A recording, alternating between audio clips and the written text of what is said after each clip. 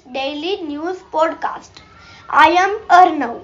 It's 28th April 2023 and I will be reading the news for you.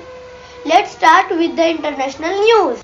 Apple is working on an artificial intelligence, enable health, coaching service and other features to track users' emotional state and well-being. The initiative would help Apple device users eat, sleep and exercise better by leveraging Apple Watch data as well as AI technology. Flying chunks of concrete, twisted metal sheets, crater blasted deep into the ground.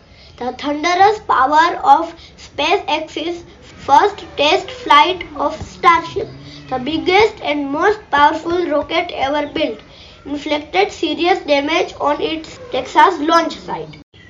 Repairing the damage from Thursday's unmanned test flight is expected to take months, potentially delaying further launch attempts and slowing the development of a rocket NASA plans to use on its upcoming moon mission.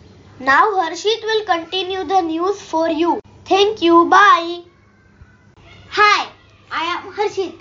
I will continue the news for you now. Let's start with the national news. India sends a third ship to Port Sudan to evacuate Indians. INS Tarkash from the Indian Navy has reached Port Sudan on April 27 to help in the evacuation of stranded Indians, said Foreign Secretary Vinay Mohan Kwatra, announcing the latest developments regarding Operation Kaveri that is currently underway. Mr. Kwatra said, India is extremely grateful to Saudi Arabia for support that it has provided to the evacuations of citizens so far and assured that Indians will do all that requires to be done to help its citizens in Sudan.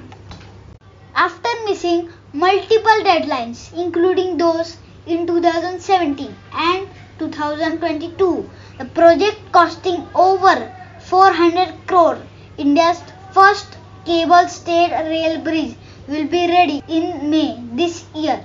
20 years and in the making, the delayed construction of Anji Khad Bridge is a crucial connector for the passage of a train between Jammu and Kashmir, is a major chink in the armor of Indian Railways' ambitious plan to seamlessly connect Kashmir to the rest of the India.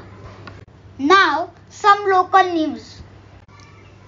The untimely showers and downpours during summer is making an impact on the lives of the farmers that are facing huge risk due to climate change. According to Maharashtra Agriculture Department, the state has lost 36 million hectares of crops in the last 5 years due to impact of climate crisis. This brings us to the end of today's podcast. Thank you for tuning in and see you on Monday.